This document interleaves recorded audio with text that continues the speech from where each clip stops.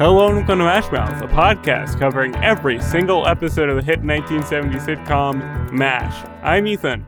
And I'm Vanessa.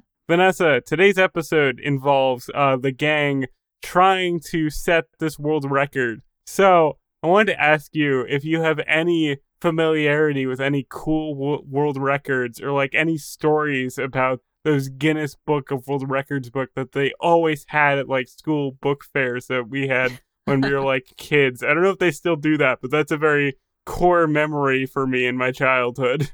Yeah, so when I was in elementary school in about third or fourth grade, those Guinness Book of World Record. Wow. I know, it's hard to say. It's hard to say. Those Guinness World Record books were such a hot commodity. There was always one copy in the classroom, and then everybody always wanted to get the copies at the Scholastic Book Fair. So, I have always been very fascinated with water and being submerged in water and holding my breath and whatnot. So even though this isn't super interesting or unique, I think that my favorite Guinness World Record is the longest time holding your breath underwater. So I did us the solid of looking it up. Okay. Okay. So as of 2023, the longest someone has held their breath was 24 minutes and 37 seconds. That is the dream. That's like Aquaman right there. I want that superpower. I love being submerged in water. I love holding my breath. It's such an odd thing, I know. So that was always my most, like, I always loved to see it, you know? And I also looked it up. So the category is technically called the longest time breath held voluntarily. And that is so scary to me that it was like voluntarily. I mean, it's funny, but also slightly terrifying. Yeah. So that was quite interesting when I looked it up. Yes. Voluntarily is the operative word there. It's very important. That is cool though. I do like being in like pools and whatnot, and I've never been good at holding my breath. So I do sympathize with your dream of holding it longer and longer.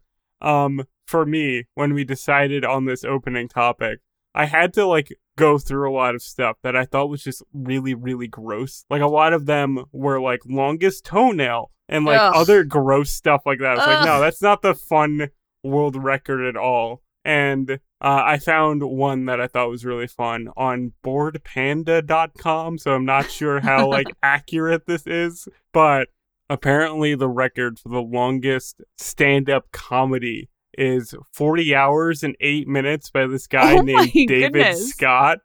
And that is such a specific record.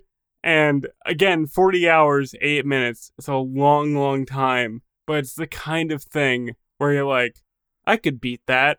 Like if I had to, I absolutely could. That's not holding your breath underwater. Like you're not in any danger. You just gotta like write a few more jokes, you know? You gotta like really just have the core stamina to tell jokes for 40 hours. That's the thing.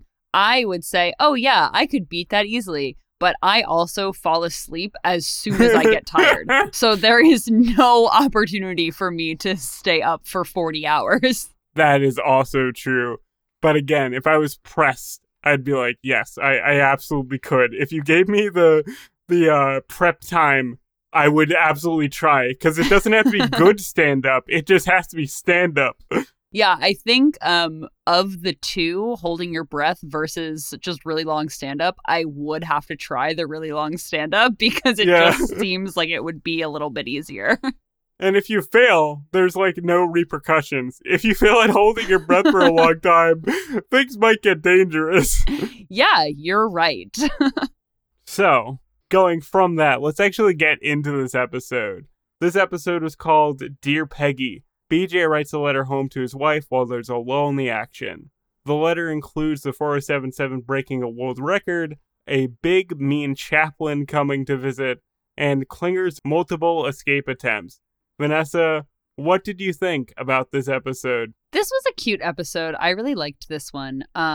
It definitely wasn't an all-time favorite of mine, I don't think. But I think that this one had some good parts to it. I liked that Father Mulcahy was featured very prominently in this episode, which was a little bit weird, I thought, because this was supposed to be an episode kind of following BJ, but it really focused on Father Mulcahy and things that he was going through at the time. So that was a little interesting, but I liked it nonetheless.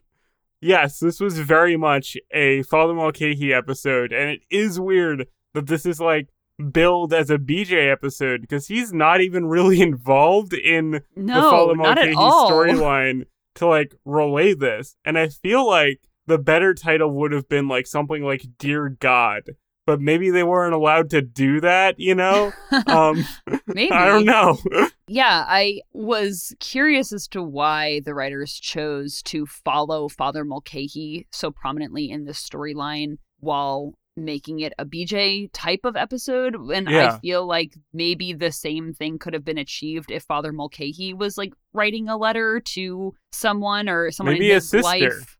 Yeah, exactly. In fact, I mean, I think if I'm not mistaken, we do get an episode that's kind of like that later on. But I don't know. It almost threw me off a little bit. But that's not to say that I didn't enjoy it. Yeah, I'm a little disappointed that this isn't more of a BJ episode. I was like very excited once they kind of introduced him writing the letter and kind of like who Peggy was, because I wasn't familiar with that being the name of his wife.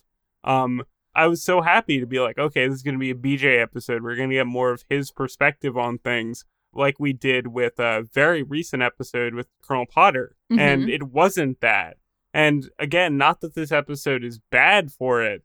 It's just odd. It's like presented as one thing, but the actual contents of it are pretty much separate.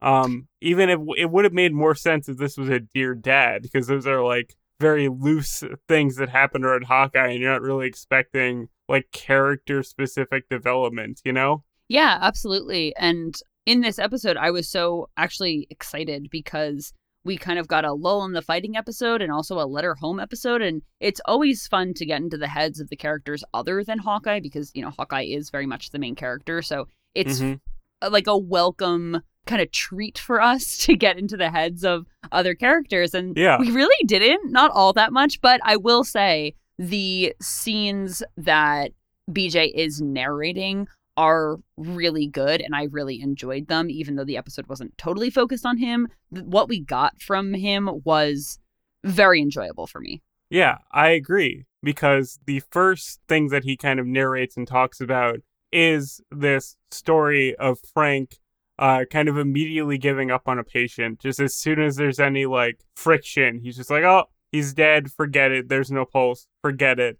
And BJ, this is like the one real big kind of character moment for him in the episode, and it comes very early, jumps in and does his absolute best to resuscitate this guy.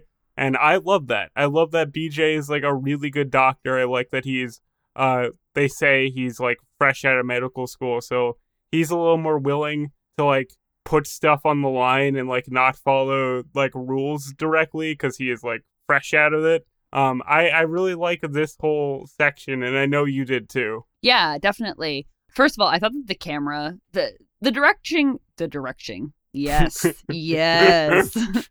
The direction in this episode was really top notch because we got really great scenes throughout this whole episode, like really good camera shots. Mm-hmm. And when BJ kind of jumps in and starts to try to revive this patient, there's this really intense scene and this really intense camera shot of him pushing on his chest, and it was so good. And it also, like you said, this character development for BJ was really great to see too, because I feel like BJ was just so intense in this scene. Yeah. In a way that I feel Hawkeye would have also jumped in and tried to save this patient, right? He was not going to let, he would not have let Frank just kind of throw this patient out once his heart stopped. But I feel the intensity with which BJ dove in there and was, for all intents and purposes, very dramatic, like Frank said. Very action hero. Yeah, and I don't think that was necessarily a bad thing, but it was just more dramatic than maybe Hawkeye would have been. And I like that intensity from him because he's new and because he's young. And I think that still... I think that the writers continuing to showcase that is really cool because BJ is still relatively new. And I don't know. I like that they're still drawing those comparisons between who BJ is and who Hawkeye is. Yeah, he's got something to prove, you know? I'm going to give Frank a little bit of credit here, actually, is that, you know, Frank puts up a little bit of, like, a fuss about it, but he does immediately help BJ, like, with the anesthesia and everything. Mm-hmm. So it's like, Frank, you know, it's not the best doctor in the world, and he will, like, fight you a little bit, but he's not going to, like, be like, no, I'm not going to help you. I declared this guy dead. He did, like, do his job. And I feel like at this point in the show, we gotta give him just a little bit of credit where it's due. You know what I mean? Yeah, okay, I guess so. But we also have to note that Frank was very upset with BJ for quote unquote going over his head. He didn't like the way that he went about saving the patient.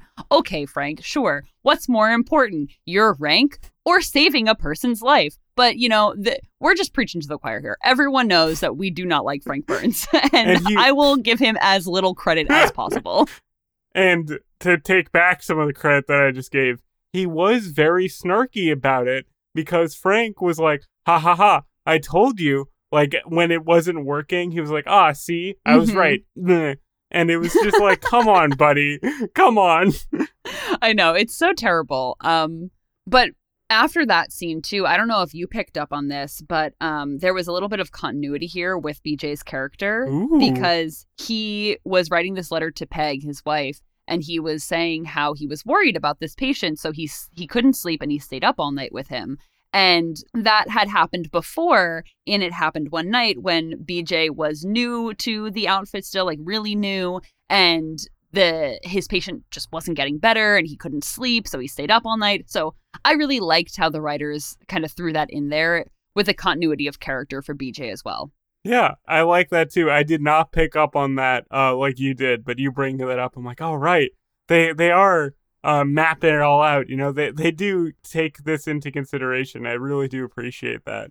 And again, I think that's a thing of him being so new and so like fresh to things, that he is so worried about everyone he operates on. Like, he kind of needs them all to be safe, where if, you know, you're there for a longer period of time, you're less inclined to be that worried about everyone. Mm-hmm, definitely.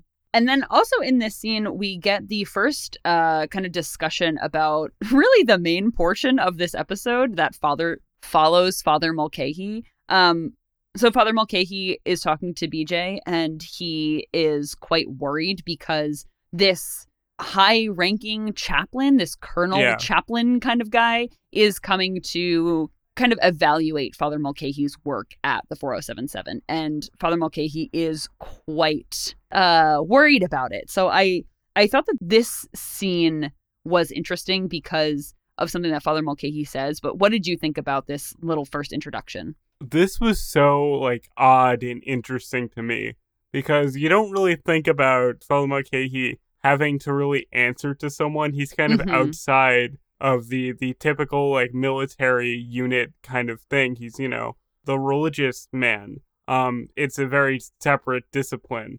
And him being, like, worried about a superior and, like, calling the superior, like, one of the most famously scary chaplains of all time, and like whatever he says specifically, he calls him Attila the Hun of chaplains, which is such an oxymoron.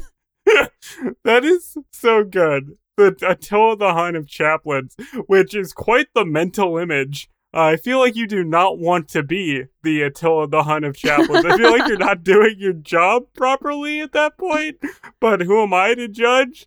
I would think so, but again, who am I to judge? I am certainly no chaplain. I thought this storyline was really interesting, and I liked getting more into Father Mulcahy, even though it is kind of at odds with like the title of the episode. Yeah, one thing that I had mentioned before that this scene was interesting to me was because BJ says to Father Mulcahy that Hawkeye has mentioned that Father Mulcahy is the best chaplain that there ever was. And Father Mulcahy is very touched by this, and he goes, "Oh, Hawkeye, that crazy agnostic." And I kind of thought that it was so cute because I feel like Hawkeye would kind of maybe be agnostic, right? And I like the idea that Father Mulcahy and Hawkeye have discussed religion Ooh. at points in time. They've talked shop, as it were.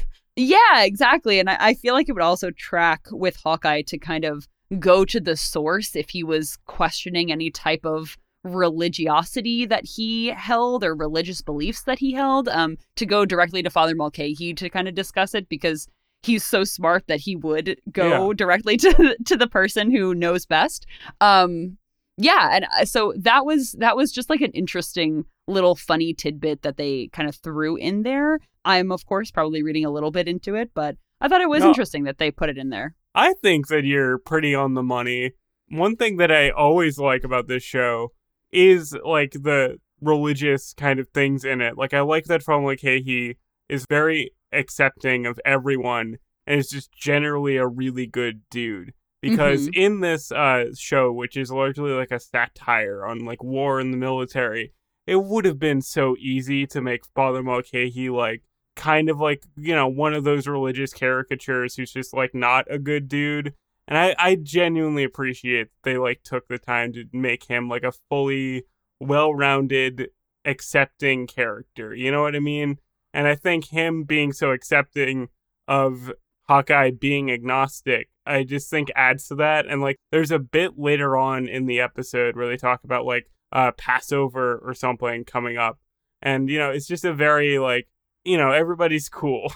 And I appreciate the everybody's cool aspect of Father Mulcahy's character. I think that it is so sweet also that if Hawkeye was potentially like questioning religious beliefs that he had, that Father Mulcahy would be like, oh, okay, that's okay. Like, obviously he was going to do what he does best and like try to convince him and whatnot. But I think that the fact that he's able to kind of like meet people where they are, I don't know. It just, I think like that's the best. Yeah, it really contributes to my love for this character because he is just like such a good person. Yeah, he's who like you want to talk to about this kind of thing. Yeah, definitely. And then right after this scene too, this is another scene that I noted to be kind of interesting about BJ, to kind of switching gears here. But BJ again continues his letter to his wife Peg, and he mentions to Hawkeye that it was Peg's first overseas package to him, and he had like a cake that she sent him, and the chocolate that she sent him melted on his like underwear or whatever it was. And it was really cute. And I really liked how the writers are still kind of taking the time to settle BJ in. I think that just shows how much care that they put into this show and how much they cared about the show and the characters and the audience liking the characters too. They're just not shying away from the fact that he hasn't been here for that long. And I don't know, I've definitely mentioned this in previous episodes that I really appreciate that. But again, to see it after all of this time, you know, 11 episodes in, definitely 11 weeks into the show, if it was airing normally, that it's still something great that I think that they took the time to do. I absolutely agree. And I really liked in this continuation of the letter, this might not be the specific scene, but in this letter, he constantly reiterates how much he loves his wife and just like writes that on every page. And to go back to like people watching this in real time, if you're a big fan of MASH, you know that like infidelity is a big recurring subject in these characters previously to Colonel Potter and BJ's introduction. So I really like that they continue to hammer home that he is new, and unlike Trapper, unlike Henry, unlike Frank, they are committed men. They really enjoy their spouses just as individuals, and it's nice to see. Yeah, it's pretty refreshing, I would say. So, as I mentioned, BJ is continuing to write the letter to his wife. And this is where our discussion of the world records comes in. Right. We did not just mention that in a vacuum, because BJ recounts to Peg that Hawkeye read that there was a college campus that packed 15 people into a Volkswagen or something like that. And that was like the world record for the most amount of people in a vehicle or something crazy like that. And so, of course, Hawkeye's like, yeah, we're going to beat the world record. So they're trying to like shove 10 tons of people into this Jeep. And it's the comedy that you would expect from MASH. This is such a MASH-ism. This is perfect 70s sitcom slapstick comedy.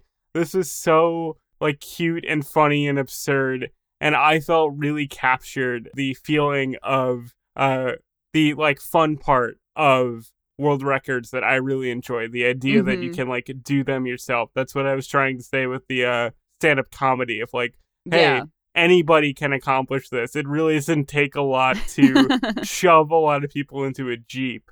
And I really liked Hawkeye slowly convincing Margaret to like join in. I thought that was so funny. And I love that she was wearing like pigtails in this scene. I was like, ooh, that's a spicy hairstyle for her.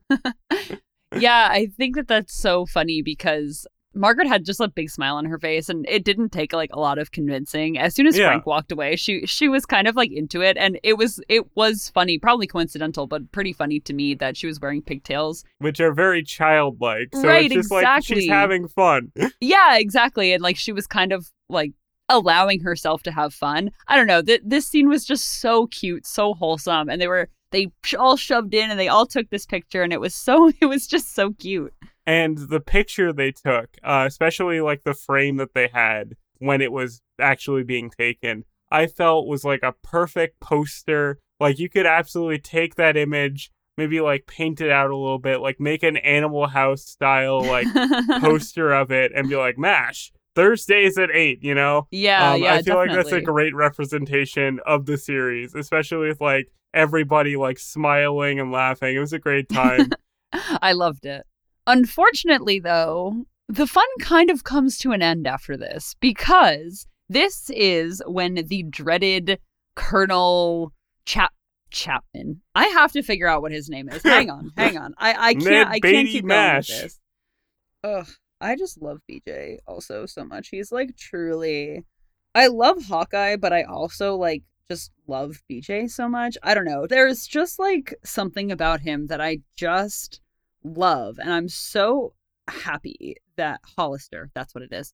I'm just so happy that he's in here. The show now, and we get to talk about him. I mean, I love Trapper too, but I don't know. BJ is just truly one of my favorite characters, like in shows in general. I mean, I've only had 11 episodes with him, but I like that he's just a sweet, kind guy who's like willing to really fight for people's well-being. That's just like nice to see. Yeah, I think that like, and again, this is my first time truly analyzing the episodes and the differences between Trapper and BJ and stuff like that, but it's just so fun to me to see those differences and how like kid-like BJ is. You know, he is young and he is so childlike. I'm pretty sure he's only supposed to be like our age. 28. He's a bit older than us. Let's give us a little bit of credit here, but he's like 28, I think.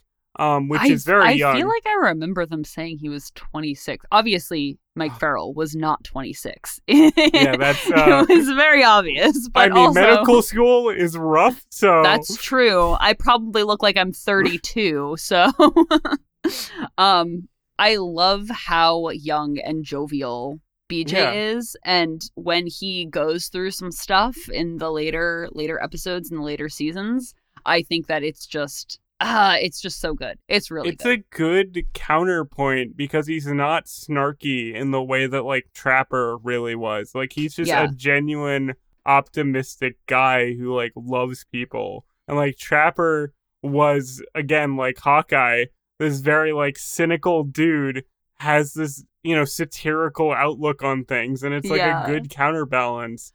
Something that I don't think like would work in the early seasons because you kind of need those two guys playing with each other, but now that we have like a 4 seasons, this is like a fun, different dynamic of like, oh, this is a different type of person. Right, exactly. And I love that BJ is kind of like he's such a wise ass, but not in the same way that Hawkeye is, in those like really subtle differences. Like they do complement each other a lot, of course, like Hawkeye and Trapper did, but there are those differences, and the way that they write BJ's humor is definitely distinct from Hawkeye's, and I don't know. It's just so fun. I love him so much. Like, he's not trying to be mean when he does these little comments, but he they feel it's a so fun genuine. Part of snark. It feels so much like genuine snark from him too. Like, I do think that the writers do a really good job of, in all of the show, just like making the humor seem very genuine. Like, this is actually how BJ talks, you know what I mean? Instead of like, this is how the joke is supposed to land. And it is, I was watching an episode, not to completely derail us, but like, I was watching an episode recently, and it was just like, oh my god, he's like said something so offhand. I was like, wow, I fucking love him. I was like, we would get along. See, that's like the best part of a good sitcom too, is like, oh, these would be my friends. They're like healthy parasocial things because they're fictional characters and you're not like grafting onto like a real person. Right, exactly. It's a delight. I do love it. Okay, to jump back into our main discussion, this chaplain, his name is Hollister, he comes and visits conveniently right as everyone is popping out of the Jeep, including Father Mulcahy, looking very disheveled. And I like that Hollister here was like, hey, where's Father Mulcahy? He's supposed to put a kibosh on this kind of activity. And I'm like, really? It's not like a religious matter, and they're not doing anything like inappropriate. They're just piling into a Jeep. Like, I feel like on the scale of things that are inappropriate to do on a military base, religious wise, like getting into a Jeep with a bunch of other people, probably pretty low. Maybe, but also I guess it's like a lot of people touching. I don't know. But they're not like touching sexually. They're just touching. It's not like they're piling into the Jeep completely naked. So I would say it's less sexual than a game of Twister. Was this? I think that this man was probably just looking for things to ride Father Mulcahy on. I would say so. Because, and then right after this, when poor Father Mulcahy is like, oh no, my superiors are here to come look at the work that I'm doing, and I've just got sat on by a bunch of people. The next scene is Father Mulcahy delivering a sermon, and Colonel Hollister really did not like Father Mulcahy's sermon, which I thought was quite mean. I didn't like that. I did not get that vibe that this was not a good sermon. If you're paying attention to Larry Linville's performance, I don't know if this is like written that way, but it was kind of clear that like Frank didn't really know the words. Like, I feel like Larry Linville played it like Frank didn't know the words, even though he's supposed to be a very religious man. And I like that. It adds another layer of like hypocrisy to Frank, even if subtly. But otherwise, I did not get the vibe this is a bad sermon. I feel like this guy was just being pedantic. He was, and I mean, he was definitely trying to get Father Mulcahy to do a more fire and brimstone type sermon. And that's just not who Father Mulcahy is. Yeah. It's very obvious. It's just like not his style, right? And this is another scene where I really loved the directing and the camera angles too, because of the way that the camera was kind of angled up at Colonel Hollister while he was giving this really like, he was yelling at Father Mulcahy, but also giving him an example of the type of sermon he quote unquote should be doing. But also on your point about Frank, I thought it was so annoying that Frank and Margaret afterwards were kind of like low key calling Father Mulcahy bad at his job too, because they shook hands with Colonel Hollister. They're like, oh, it's so nice to have like a real spiritual leader here. Meanwhile, everybody else showed up to support Father Mulcahy and were really like laying it on thick. And of course, Frank and Margaret were like, actually, you're higher ranking than him, so you're automatically better in our minds. Any opportunity to brown nose, they will. Even if they are like... yeah, you're right. Frank and Margaret are like the worst people alive. They just continue to demonstrate that. It's so silly. They're so unnecessarily mean. And I feel like that probably contributed to why Colonel Hollister was like, you need to be more commanding in your relaying of sermons and whatnot. So I don't know. The whole thing just rubbed me the wrong way because, like we said, we enjoy who Father Mulcahy is so much that the idea that he should change to be more of this commanding religious leader was upsetting. Yeah. It's like, come on, man. He's a good guy. I feel like they should recognize good guys when they do exist. And Colonel Hollister's performance here was the moment that I clocked that this guest star was probably a very big celebrity. And we'll get into that during trivia, but this was a very big, showy performance that I feel like you only give to, like, a top-notch, like, actor, you know? So yeah, it's like, absolutely. For the rest of this episode, I was like, who is this guy?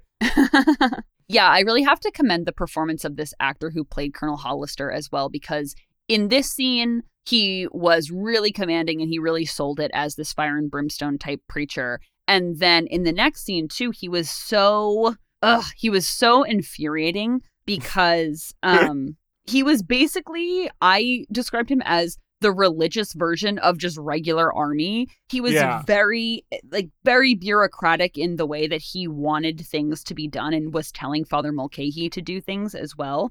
Like, for example, when he was telling Father Mulcahy to write the letter to the soldiers, the wounded soldiers' parents, telling them that he was going to pull through. And Father Mulcahy said, well, that's not typically how I do it. I make sure that he's actually going to pull through first before I write home to any family members.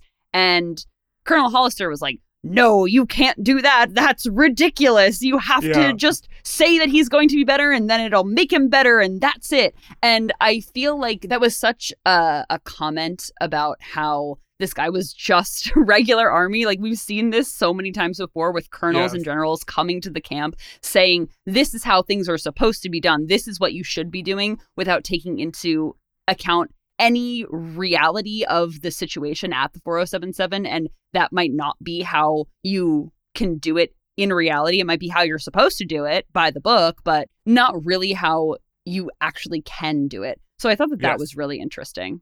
This was a very classic MASH bad guy. Normally there is a little bit more like ambiguity. Normally, like, these guys tend to have a little bit more of a point, you know? But this, I was just absolutely not on his side for. I was like, no, you cannot do that. You cannot send someone a letter home saying their loved one's getting better before they're actually better. Like, I don't know if it's in real life, but I know they mention in other, like, military war movies. So, like, the policy in good terms is, like, not to inform people until, like, things are set. And this, I was just like, absolutely do not do that. I was not on this guy's side at all. No, definitely not. And this also reminded me of a character in the book, too. I don't know if you remember, but there was a chaplain or some kind of person who was insisting that they write letters home to wounded soldiers' families before they were actually stable. And then I think in the book it ended up a person died and Trapper was really upset about it. Do you remember that? No, I think that's, like, what I'm thinking of like, oh, this is why you don't do that. Right. So, yeah, it's so funny what they, like, pull from the book still. Yeah. That there's still, like, material to be mined from the earlier chapters. That's really cool. But this is just a classic MASH bureaucrat bad guy, just absolutely not seeing the humanity of the situation, especially when he should see the kind of more complicated humanity of it as they're, like, a religious man, you know, who has to, like, deal with people. Yeah, and it's so interesting too to me that the writers chose to do this, because I can imagine that this might have been a little bit controversial to kind of portray this chaplain in not the best light, paired with last week's episode of somebody saying things about being Jesus Christ and also Frank's religious hypocrisy and whatnot. I think that it was interesting that they were kind of writing religion so hard. And it's a very consistent thing with the last couple episodes.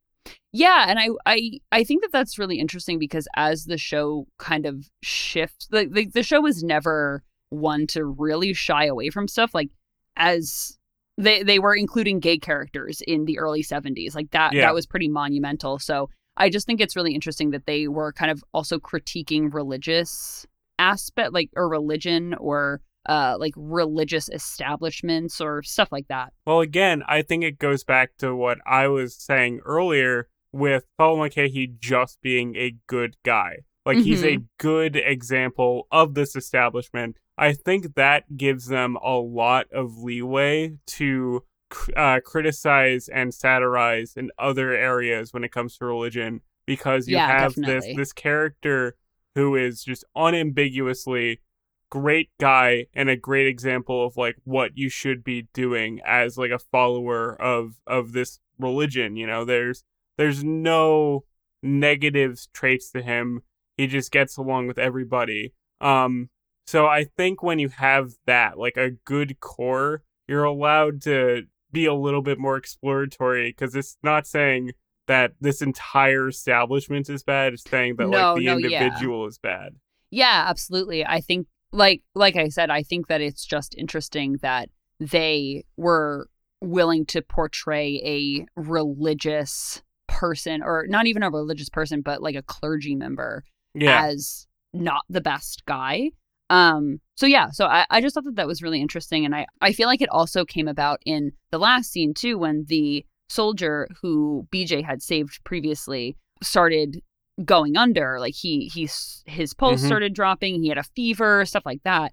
And you could tell that Father Mulcahy was really upset about having written that letter and sent that letter, because you know that he would have blamed himself as well. And he says something along the lines of like it being a bad thing, like cosmically, like this is like his punishment for doing so. So like, I'm glad this guy pulled through, because that, I imagine, would have been devastating to Father Mulcahy, especially because he never wanted to send it anyway. This wasn't a lesson that he needed to learn, you know? Yeah, absolutely. And I think that what surprised me about the show too was that Father Mulcahy was like kind of, in a very subtle way, was almost grappling with religion a little bit. Little bit. In the way that the Colonel was saying, you know, if you write it, you kind of speak it into existence that he will pull through before you know for sure. And it kind of featured Father Mulcahy almost questioning that a little bit, of just like, okay, no, that's not necessarily the case. And like comparing it to like God's will versus medicine almost. So I thought that was just a really subtle, really interesting thing that the writers put in there. And I appreciated that they did. Yeah, it's very nuanced. He's a very like religious man, but he's also more willing to like think about the implications of if it doesn't work out. Which again, I think is great. Like they do have just this great core character that they can explore other like facets of. The kind of like faults in it without sort of saying that this entire system is bad. It's cool. Yeah, definitely. And I like how they talked about religion without being like hypercritical of it too. Yeah. So I think or it was like just preachy. It's a good balance. Yeah, definitely. I think it's just a really good job on the writer's part. So like we said, also the soldier thankfully miraculously pulled through, and no thanks to Frank Burns, because Frank actually left shell fragments inside the poor boy. So thank you, Frank. Oh, I take back the credit I gave him. Yes, we can never credit Frank Burns too much, because he will always do something that will end up biting us in the ass for for speaking his praise. Yes, exactly. We also didn't mention that this soldier is from New Jersey. So Right. That's the classic. We always have to mention anybody from New Jersey at any point. There will always be a New Jersey connection. And what we didn't mention was Klinger's little side adventures, which I just want to bring up very quickly. Was Klinger, throughout this entire episode, he had a dream that he finally got out of the army for being crazy. And so he really wants to make his dream come true and just finally puts it into high gear. He's back on the horse. He's trying to really come up with all these sorts of schemes. And it's just great that they all kind of happen in the background and they get more and more elaborate.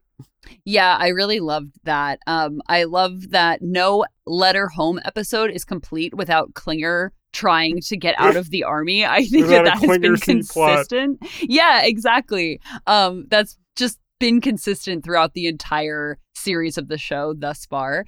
And my favorite part about this was when he was captured trying to escape and he blew up an inflatable raft in Colonel Potter's office and it knocked Colonel Potter out of his chair. Oh, just the comedy gold. It was so funny. I love a good raft joke. You'd be surprised at how many like sitcoms deploy raft blowing up. Yes. It was great. And I have to shout out Klinger in the very beginning of this episode. Phil McKay, playing piano and Klinger's just on top of the piano in like a cocktail dress, like the very stereotypical like hot lady thing, and everyone was just like, yeah, this is cool. It was so funny because you have like other things happening in the background, like you had like Radar and Nurse Kelly dancing with each other, so they were not like noticing this at all. It was just a normal thing for them. I really liked how he was just kind of like hanging off of Father Mulcahy's piano, like languishing in a very dramatic way. It was very cute. One other scene that I want to mention really quick was when Frank and Hawkeye were trying to teach local Korean people English because Colonel Potter kind of wanted to be able to give these local Koreans jobs in the hospital. So when Frank was teaching them like anti-communist rhetoric, and then Hawkeye immediately jumps in and is like, Frank Burns eats worms. And I feel like that is just such a classic line from these episodes. That is big sibling energy right there. Like the second you can make fun of someone or tell someone else to like call someone else a mean name, you absolutely do it. Especially like Frank Burns eats worms is just such a sibling thing. Like one time my brother, when you came over my house for like the first time, he gathered all his like friends and they were like 10 years old and they all just like chanted on the lawn of my house that I'm a dingus, and it was the funniest thing that's ever happened to me. Yes. I do recall that. I do remember that. That is a core memory for me. They all just called me a dingus. I was very like, well, this isn't even embarrassing. This is just funny. I really do feel like I have seen Frank Burns Eats Worms on a shirt before, and I would like to find it, and I would like to wear it. Yes, absolutely. And then at the very end of the episode, when Hawkeye gets all these Korean individuals to say that Frank's a ferret face, delightful. Good one, ferret face. Amazing. And last thing that I do want to shout out while we're kind of going through miscellaneous things throughout the episode is that just in one scene in the background when they're kind of like walking through camp, there's a woman getting her hair shampooed, and that just really stuck out to me. It was very strange. I do remember that. Why? Why is this just in the background? And I couldn't help but think of the actress who, you know, through multiple takes of this little walk and talk, was just had to get like relathered and had like a bunch of people touching her hair. I was like, oh, that's hard work. Stand up for extras, am I right? Yeah, definitely. We love a MASH background scene. Always something interesting going on there. So, Ethan, I know that we talked about some funny lines in the episode, but do you have any favorite one-liners from this episode? Yeah, I mean, we said a lot of lines that I liked in this episode throughout this episode because this is not a line-heavy episode. But I will mention this one that takes a lot of context to like understand, but I just think is very funny on its own, where Hawkeye very sincerely, Alan Alda did a great job delivering this, just says, Nikki Hampton is vice president now? And he says it with so much sincerity. It stood out. It was so funny. Yeah, that was a good one. I really liked that one as well because you're right. Alan Alda's deliverance of that. No, deliverance. Yeah, deliverance. Alan Alda's delivery of that line was really funny. That was not him being snarky like he usually is. You were just like, wait, did that happen? Wait a minute. The only line that I noted down, even though there were several funny ones, but I just thought that this was quite bold for the writers when they are piling everybody into a Jeep for breaking the world record. And Hawkeye is trying to like kind of goad Margaret into participating. And she says, "This is completely beneath me." And Hawkeye says, "I was hoping for that spot myself." And I just feel like that was like the sexual innuendos in this oh my God. The sexual innuendos in this, what is it called? Show? No, not Segment? show. Season. Season.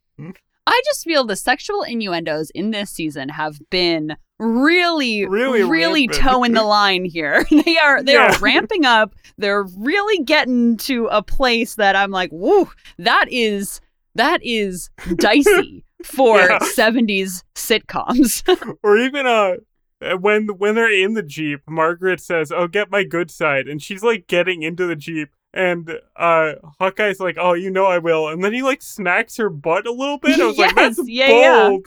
That is bold, so dude. bold. That's so bold, and I'm just kind of really shocked at the ramping up of the sexual innuendos, which is so crazy because, in all honesty, the show is becoming like less sexual, especially in this part of the season. Like definitely you don't see Hawkeye going on as many dates with nurses, et cetera, et cetera. So the fact that they're still putting it in there is very funny to me. I mean, you gotta get it out of your system somewhere. Yeah, you're right. You are right. So Vanessa, this episode has a pretty famous guest star. I'm curious of what the trivia for him might be.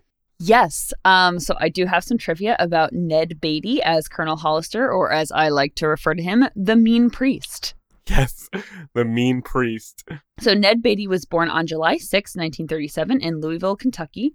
Beatty started singing at a young age and received a scholarship to sing in the a cappella choir at Transylvania University in Lexington, Kentucky. Transylvania University sounds quite ominous. And or a prequel to Hotel Transylvania. But that's pretty cool. Very talented young man. Very early age. Yeah, definitely. Beatty began acting in 1956 at 19 and first began his career with state theater troupes in Kentucky, Virginia, and Indiana. Beatty had a really extensive career, like we mentioned, but mostly played guest and supporting roles, which he actually said he preferred because leading roles were, quote, more trouble than they're worth. I thought that was pretty interesting. That I can relate to. If I was an actor, I don't think I'd want the weight of the entire project on my shoulders. Yeah, I definitely agree. That would be pretty intimidating, I think. Beatty made his film acting debut in 1972 with Deliverance, which, Ethan, you and I were obsessed with in high school. Yes, we were. I've been trying to figure out like where I know Ned Beatty from specifically, and probably Deliverance. He was also in the Christopher Reeve version of Superman in Superman 2, and I believe that Christopher Reeve is the only true Superman. Fight me. It's the only good Superman movie so far, so... He was also in All the President's Men and Network, for which he was nominated for an Oscar for Best Supporting Actor. Wow, okay. Pretty accomplished. I haven't seen Network. Network is a classic. I gotta check that out. Yeah. Other movies Beatty appeared in are The Incredible Shrinking Woman, The Fourth Protocol, Prelude to a Kiss, He Got Game, Where the Red Fern Grows, Shooter, and Charlie Wilson's War, just to name a few.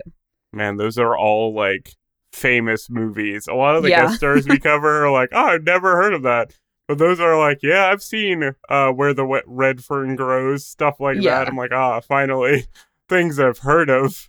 Yeah, he definitely was in a lot of very famous movies. And despite not liking starring roles, Beatty did get top billing in several movies throughout his career. He starred in the 2010 film The Killer Inside Me and voiced the evil teddy bear in Toy Story 3, as well as voicing a character in the animated film Rango starring Johnny Depp. Yo, that's pretty incredible. That's actually probably where I know Ned Beatty from the best.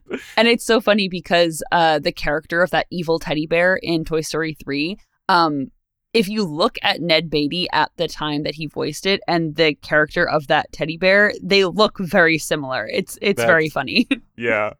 And like his movie career, Beatty's television career was also quite extensive. Besides MASH, he had guest appearances on The Rockford Files, Kojak, The Waltons, Gunsmoke, Hawaii Five-0, and Murder, She Wrote. Ah, the classic Murder, She Wrote. He starred in the first 3 seasons of the TV show version of Homicide: Life on the Street and also starred in the TV movie version of the show. Okay. He also starred in the TV movie Friendly Fire in 1979 and was nominated for Outstanding Lead Actor in a Limited Series. And Friendly Fire actually went on to win 4 Emmys itself. So I'm actually really curious about that one. Yeah, I haven't heard of that one, but I'm sure it's good, actually. He had a recurring role on the sitcom Roseanne, and he had a supporting role in the TV miniseries Last Train Home, for which he was nominated for an Emmy for Best Supporting Actor. In 2004, Beatty returned to acting on the stage for the Broadway run of Cat on a Hot Tin Roof and won a Drama Desk Award for Outstanding Featured Actor in a Play. Man, this is maybe the most accomplished guy we've talked about so far. And we've talked about like Ron Howard and stuff, so I'm curious of who else appeared on the show where we're going to just get to sing their acolytes. Yeah, there will be a lot more, so buckle up. And unfortunately, Beatty passed away from natural causes on June 13th, 2021 at the age of 83. Wow, that's so recent. That's, natural causes probably best way to go, though. Yeah, you can't go wrong with just passing away peacefully. So I'm so glad that we got to learn about Beatty's career, and I'm so glad that I got to share it with everybody who's listening. So Vanessa, that obviously means we have to rewatch Deliverance in his tribute sometime soon. Oh gosh. Yeah, sure, let's do it. Okay. So Ethan, what was your martini rating for this episode? This episode was good. I don't think it was like great. So I think we're going to go like a 3.5. Like I like this one. It's solid. It's better than average. But again, nothing like stood out to me as like, this is an excellent episode. This is just like a fun hangout episode. And I do like that we get a little bit more of Father Mulcahy's kind of characterization in this one, even though it's very clearly supposed to be a BJ episode, which is very strange. Yeah, I'm in the same boat. Nothing was groundbreaking in this episode, even though I did like the commentary about Colonel Hollister. But I gave this episode a 3 out of 5 martinis. Ooh, we can never be the same. It continues to be true. I do think, though, that I see your 3.5 because as I talked about this episode, I realized that I did like it a little bit more than I thought. But I still think objectively I would stick with 3. No disrespect there. So, just to wrap up, we'd like to give thanks to Jacob Friabalco for being our technical consultant, Vanessa's sister, Melissa, for our awesome cover art, and, of course, our listeners. Thank you so much for listening. Links to our music, social media, and contact the show are linked in the description, as always, and join us next week for Season 4, Episode 12 of Moose and Men. But until then, don't forget to shave your hairy knuckles if you're trying to escape from the army. Goodbye, farewell, and amen. Bye, everyone.